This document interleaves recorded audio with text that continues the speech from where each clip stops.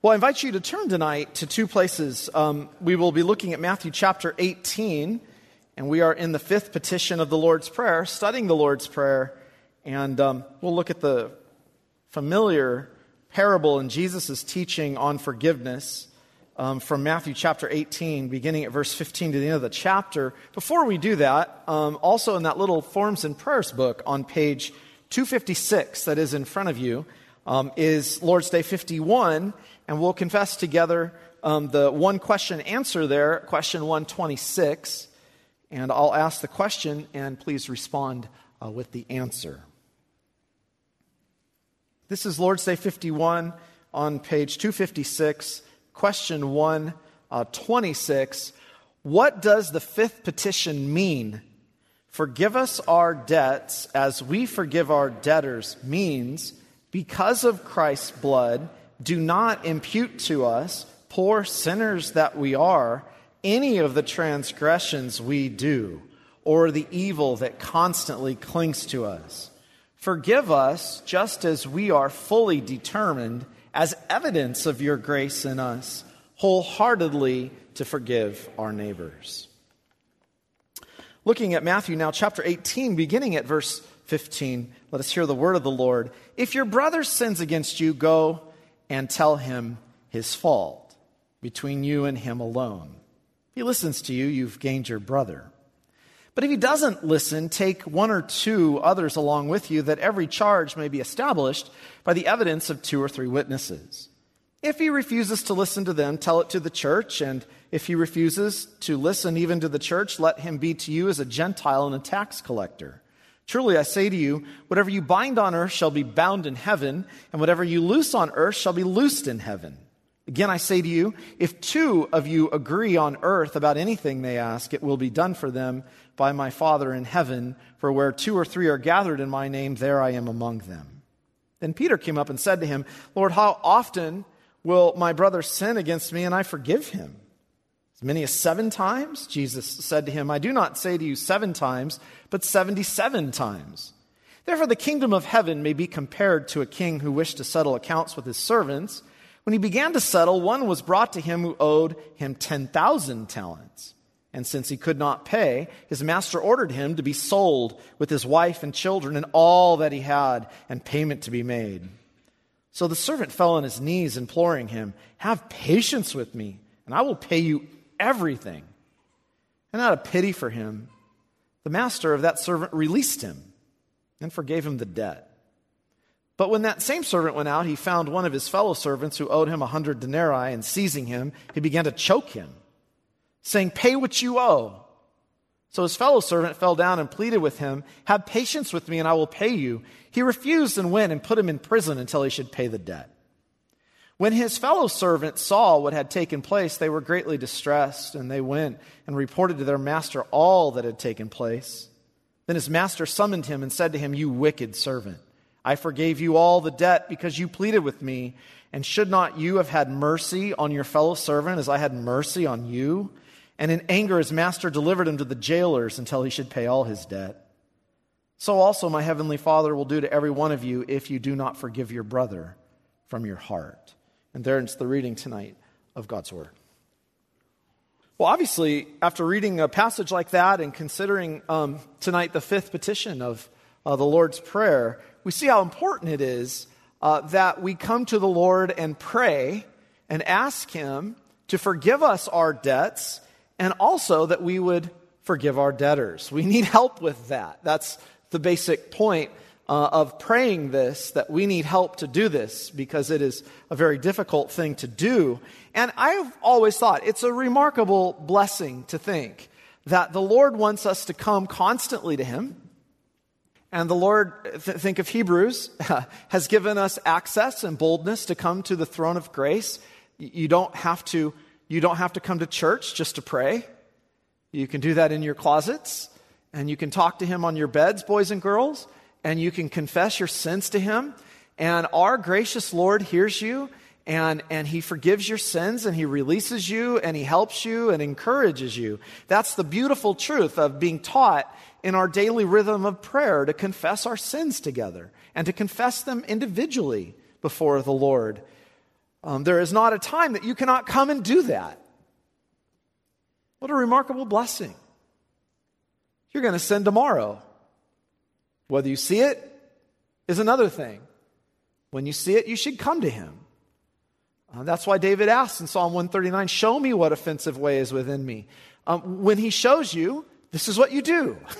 You come, 1 John, and confess your sins to him. And every time, what does he say? I am faithful and just to forgive you your sins and to cleanse you from all unrighteousness. Well, I want to look tonight at this great petition, this fifth petition of the Lord's Prayer through the lens of Jesus' teaching on forgiveness, and to have it become a very big motivating factor, not only to pray this for ourselves, but that it would inspire in us. That's the goal tonight. It would inspire in us, as the Catechism says so beautifully, to be fully determined as evidence of grace to wholeheartedly forgive our neighbors. That's evidence of grace. That's evidence of the Lord's work in your life. And that should be an encouragement to you, because by nature you don't want to do this. There's something in us that loves to hold a grudge. Why do wars and fights come among you? James 5. Because you love it. That's what he's saying. We love that by nature. So this is an important prayer request of the Lord that we should pray, because we need a lot of help, and it's evidence of that grace. And that's what Jesus said in Matthew chapter 6, and do not lead us into temptation, but deliver us from the evil one, for yours is the kingdom and the power and the glory forever. For, isn't it interesting that right after his teaching on the prayer, he goes to this particular issue? For if you forgive men their trespasses, your heavenly Father will also forgive you. But if you do not forgive men their trespasses, neither will your Father forgive your trespasses. He is directly responding to the hypocrisy of the Pharisees, who would make great boasts and pompous prayers, and then they would trash their neighbor, and they would never forgive their neighbor. So this is one of the great marks of a Christian. We should talk about the marks of a true Christian. And this is one of them, because it's a big issue with our Lord. At the heart and center of gospel ministry is the issue of forgiveness, isn't it? What do we have without forgiveness? And to what degree and length did the Lord go to provide it for you? That's what this is all about today. But it is hard business because of our sinful nature. And the Lord is encouraging us tonight to come to him. And with that in mind, I want to look carefully at this little section here of Scripture that addresses this issue to inspire what should be something that we want to pursue in our lives, to not only ask the Lord and receive from his hand forgiveness, but to eagerly go and forgive those who have sinned against us. So let's look at this tonight.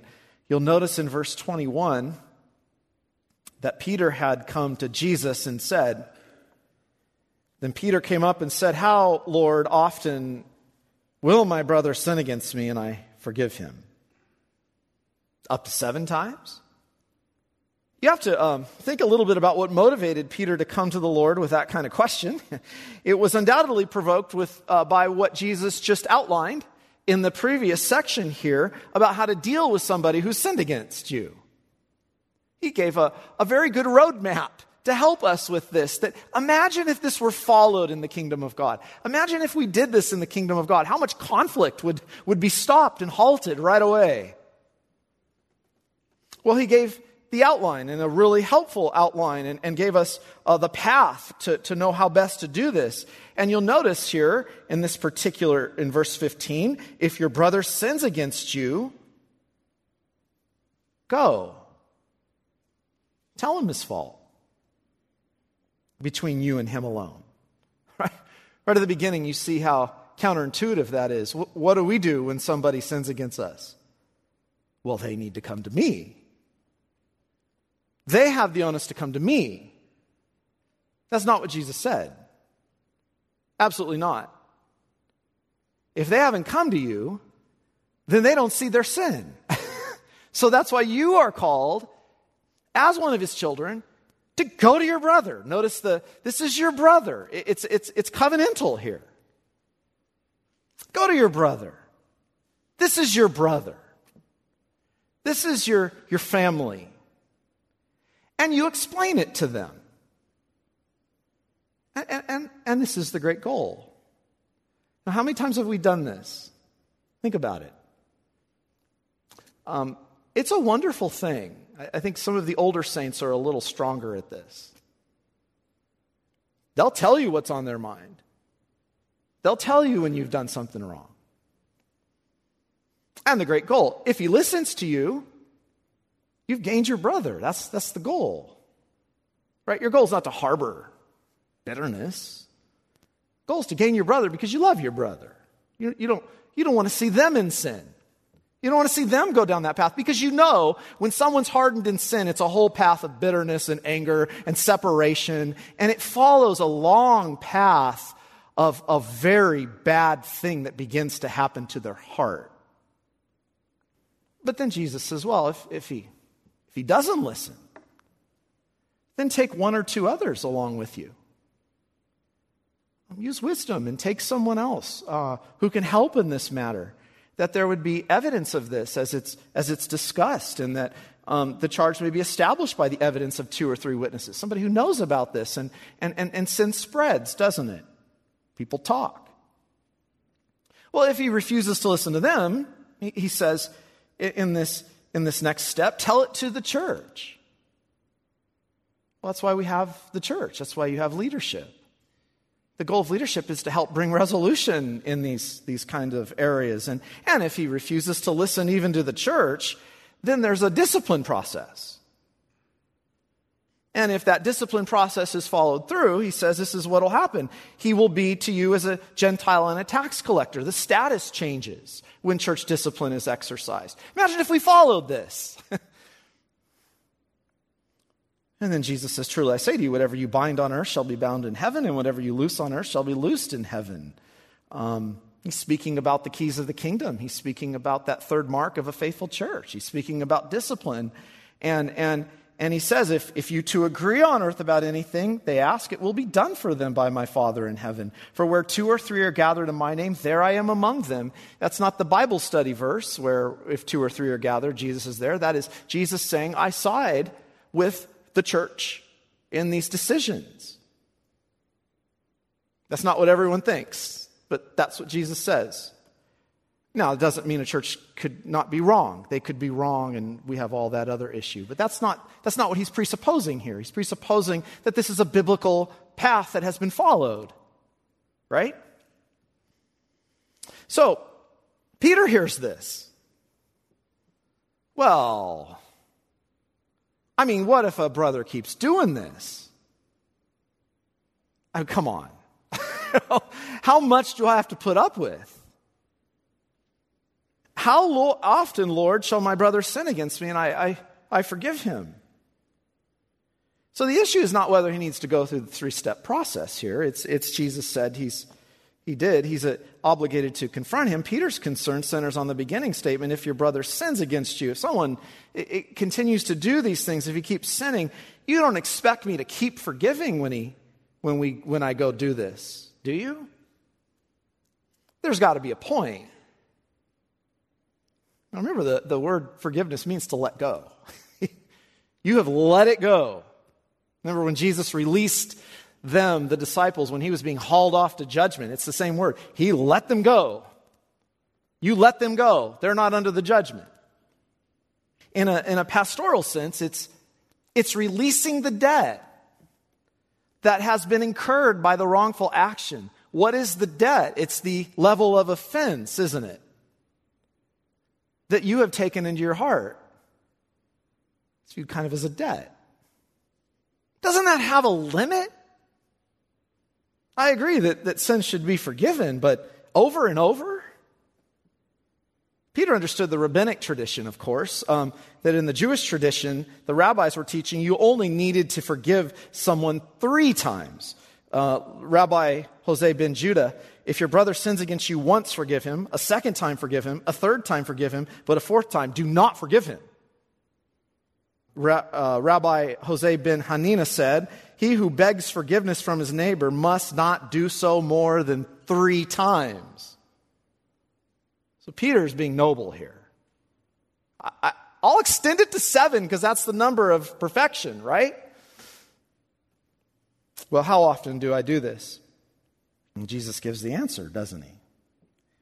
I don't say to you 7 times, but 77 times. It's not 78 and you're done. I want your forgiveness to be indefinite. Indefinite. That should be your heart towards your brother. Indefinite. There is no end to it. In other words, I want your lives constantly characterized by a forgiving heart. One pastor said, it's like asking how often I should love my wife. Does she get only 3 wrongs? Then I don't forgive? I'm never to stop loving my wife. So too Christ treats forgiveness that way. With your brothers and sisters. There's no counting. There's no counting. We follow this process. This is the goal. And it's important to notice here, we're not waiting again for them to ask. We're active in this. We have an obligation in this. We have a responsibility in this. And so Jesus then says in verse 31, where the real issue is, it's an issue of the heart. It's an issue of the human heart, that you must forgive someone from the heart. We can talk about, when you see in society people do something terrible and they just announce forgiveness without anyone confessing it. We have discussions about that. But from the heart, Jesus is talking about. You may not be able to verbally give it to somebody always until they've asked. But from the heart, that's the disposition. You've let it go. That is so freeing. So forgiveness is not so much a lip reality as it is a heart one. And I always think that's the stoning of Stephen, when he's losing his own life. What offense could be more offensive than somebody trying to kill you? And as he's doing that, what kind of heart was in him to say, Lord, forgive them, for they know not what they do? It's kind of a way we look at everyone lost, isn't it? Look at all these people who have no knowledge, and this just wells up within us because we know the grace that we've been given. Well, Jesus now expands the teaching. The kingdom of heaven, verse 23, is compared to a king who wished to settle accounts with his servants. And when he had begun to settle accounts, you'll notice here, one was brought to him who owed him 10,000 talents. And since he could not pay, his master ordered him to be sold with his wife and children and all that he had, and payment to be made. And you'll notice what happens here. The servant comes and he falls on his knees and he implores him, have patience with me and I'll pay you everything. And out of pity for him, the master of that servant released him. He didn't just put together a plan to try to make him pay it back. He released him. All the debt. He forgave the debt. I mean, what a remarkable thing. The Lord wants us to think about how big the debt that was incurred. Jesus gives a figure here to accentuate this point where he says, if anyone here, think about this, was $100 million in debt. Unless you're the guy who just bought Twitter, right? Nobody in this building, or maybe billions. What if you were 5 billion or 10 billion or 100 billion in debt? It's that big of a number. No one could pay it back in this life. And that's what Jesus captures here. It's 10,000 talents. If we translate that in today's money, 10,000 talents is 3 billion. The point is, it couldn't be paid back. What an awful thing that is said here. Sell him. Sell his wife, sell his children, sell him. Separate them and get them out of my presence. He was terribly serious about receiving his money. Imagine the horror of that. Jesus highlights in verse 26 that 2 extremes occur. Servant falls before him. The word used in Greek is to worship. He worships him. He comes and he bows down and he prostrates himself with great reverence and he pleads, "Master, please have mercy with me. Have patience with me. I'll pay it to you." Seems rash. And the most beautiful line of the parable. It really is a remarkable parable Jesus tells here in verse 27. "And out of pity for him, the master of the servant released him and forgave him." Well, the picture here in this context is really clear, isn't it? The incredible mercy of God that is announced to the ends of the earth. This is what the gospel ministry is what we're doing. This is what we take. It's not cheap grace, beloved. This came with a great cost. The amount we owe to God is beyond comprehension. In other words, to put it in plain scripture terms, the wages of sin is death. Every single day we accumulate more debt. Every single day we do things that if God numbered our sins, who could stand? God had every right to put an end to this and to throw us into hell. To be separate eternally from Him. And what did He do? Well, you came here today to worship, and we did this. We read the law and we confessed our sins. And he has made it really clear in Scripture what the ministry is to do. It's a ministry of reconciliation. So the pastor announces, all of you who look to Christ and have asked for forgiveness, He forgives all your sins. All the debt is wiped out. All the debt was put on Christ. And Jesus accentuates this fact, and that's the heart of the Heidelberg tonight. This is why prayer is so important. I go through this parable because I think it hopefully helps to inspire our prayers. Jesus wants us to come to Him and ask Him, and look at the language of the Heidelberg. It's so beautiful. What are we asking Jesus when we ask this fifth petition? We're asking, because of Christ's blood, would you not impute to us, poor sinners that we are, any of the transgressions that we do or the evil that constantly clings to us? We're constantly struggling, we're constantly sinning, and we sin against Him, and we do the things that we don't want to do. And here's the remarkable truth. Does He stop at 77? Every time you come and you confess your sins, He wants you to live in the joy of His forgiveness. That essentially, in AD 30, when He said it's finished, all of it was wiped out. But we come and confess, and He wants us to live in the reassurance that all of your sins are wiped out, every single last one of them. And He doesn't number. You see the beauty of this prayer, beloved? He wants you to live in the joy of this. Sure, you're already forgiven. We still confess our sins, and He reassures us. And He announces in the gospel, "Son, forgiven are your sins." That's Mark 2. This is what 1 John is saying to us. I need forgiveness. You need forgiveness. We need to live in the joy of that.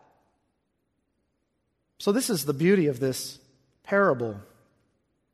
This is the beauty of what He's helping us with and encouraging us to live in the joy of forgiveness. And the one who understands that it was our sins that put Jesus on the cross, and that it would require the ultimate wrath of God to be poured out upon Him to atone for our sins, realizes sin is a big deal. It's a big debt, because that's what had to be done to release us. Now, comes the painful part of the parable. Verse 28, "But when that same servant went out, he found one of his fellow servants who owed him 100 denarii. And seizing him, he began to choke him. 'Pay what you owe.'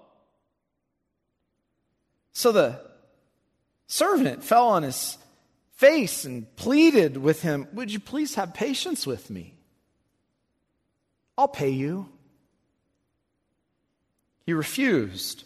Now notice the difference there, by the way. He didn't go to his neighbor with any kind of compassion to want to help the neighbor. He went demanding payment. He refused and went and put him in prison until he should pay the debt. And then it disrupted the whole community. You ever seen what a lack of forgiving people do to a whole community? When his fellow servants saw what had taken place, they were greatly distressed. That's exactly what happens. And then they went and reported to the master all that had taken place. He grabs him by the throat. You pay me. And it's a remarkable thing. He owed 100 denarii. That's $4,000. That doesn't even compare. It's mass hypocrisy. He'll worship and say, I need forgiveness, but his dealing with others, he refuses to forgive, and he doesn't forgive his fellow servant. And the opportunity, he doesn't even give him to defend himself. He immediately grabs him by the throat and demands the payment. You pay me what we owe. By the way, the whole culture is doing this right now with the social justice movement. There's no forgiveness in our culture. You pay. You pay. Jesus uses the same words in verse 29 in speaking to the king and begging to him to have patience. Please forgive me, but I won't forgive this one over here. Verse 30, the other servants we read were grieved by this. And he comes to the master, and the master says, you wicked servant, I forgave you the debt because you begged me. Would you not have compassion on your fellow servant just as I had pity on you? And his master was angry and delivered him to the tormentors till he should pay all that was due to him. The point of the parable is really, really clear. Think of how God in the gospel has been to us. And in the good news of somebody's life who's been redeemed, we don't live like that anymore. You see? I'm not saying we don't struggle, but that's why we're praying this prayer. That's why he's telling us you need help in this regard. And as evidence of grace in you, you come and you ask the Lord for help in this regard. And he'll forgive your sins. And then he'll give you grace because you're fully determined as a new creature in Christ to go forgive your neighbor. It's hard business. No, and that requires going to somebody. It requires praying before you go because the conflict may be deep. Lord, bless this. Help me with this. I'm going to follow what you've said. Jesus is relaying this in a very profoundly strong manner to us because it's so unnatural to us. This belongs to the natural man's heart to refuse to forgive. And I think that's what's so beautiful about our Heidelberg tonight. Think about this again. Forgive us, Lord, just as we are. It's assumed. Just as we are fully determined as evidence. This is the consequence of grace in us. This is the consequence of your love given to us. You've softened my heart. I'm no longer an angry, bitter person. You've taken that. I don't have to live that way. So, you've softened my heart. You've taken the bitterness. You've taken the anger. And so now forgive me just as I'm fully determined as evidence of your grace wholeheartedly to go and forgive our neighbors. That's the beautiful thing tonight. That's what the scriptures are calling us. That's kingdom life. And that's how we show Christ. That's how we show that the gospel has had a great effect in our lives. I mean, this is everywhere, but I don't need to read all the passages. Be kind to one another, tenderhearted, forgiving one another, just as God in Christ forgave you. Bearing with one another, Colossians 3, forgiving one another. If anyone has a complaint against another, even as Christ forgave you, so you also must do. 70 times 7. Thomas Watson once said, we need not climb up to heaven to see whether our sins are forgiven. Let us look into our hearts and see if we can forgive others. If we can, we need not doubt, but God has forgiven us. And he said this, a man may as well go to hell for not forgiving as for not believing. He equates on an equal level lack of forgiving with flat-out unbelief.